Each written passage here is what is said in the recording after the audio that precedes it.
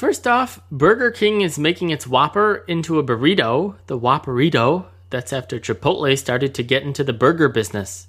What are we listening to? This is Rooster, where we run you through all the day's news bits, everything and everywhere she asks, and I answer. What was something scary? There have been clashes between police and anti-government demonstrators across Ethiopia, and according to Amnesty International, nearly 100 people have been killed. What else? At least 74 people were killed during an attack at a funeral service at a hospital in Pakistan on Monday. Both the Taliban and a branch of ISIS claimed responsibility for it. Who are we thinking of? An American and an Australian, both teachers at an Afghanistan university, they were kidnapped at gunpoint from their car in Kabul. What about election stuff? Donald Trump delivered an economic speech in Detroit. He said he'll add 500,000 new jobs through tax cuts and scaling back regulations. During the speech, he was interrupted 14 times by protesters. What else? Anti-Trump Republican Evan McMullin, a former CIA official who's never held elected office, announced that he'll run for president as an independent. Who's got something to say? 50 GOP foreign policy experts who signed a letter declaring that Trump would be the most reckless president in American history and would put national security at risk. Who else? Republican Senator from Maine, Susan Collins, she wrote an op-ed for the Washington Post explaining why she won't be voting for Trump.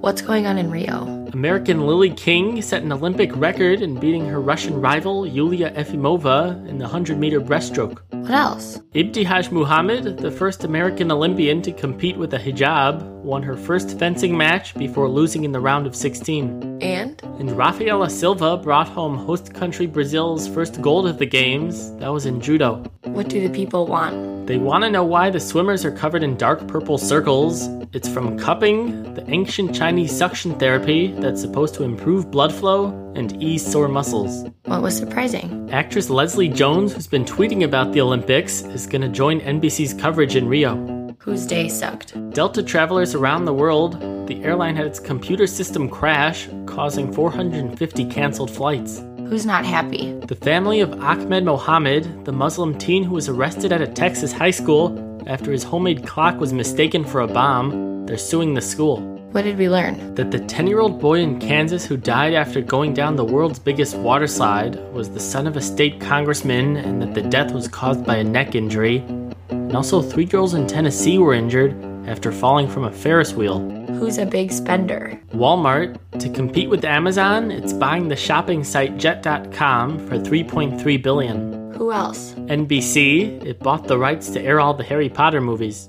Okay, let's take a quick break. We thank our sponsor, Chopbox. Make eating healthier dinners easy with Chopbox. They deliver fresh ingredients to your door, and you get to enjoy delicious meals like the pecan-crusted chicken breast with raspberry chipotle sauce. Chopbox is now delivering in the Midwest. Try it by visiting getchopbox.com. Rooster listeners, enter coupon code ROOSTER when signing up, and you'll get your first week free. Chopbox, make dinner amazing. All right, back to it. What's going on with the technologies? Information about the iPhone 7 is leaking out.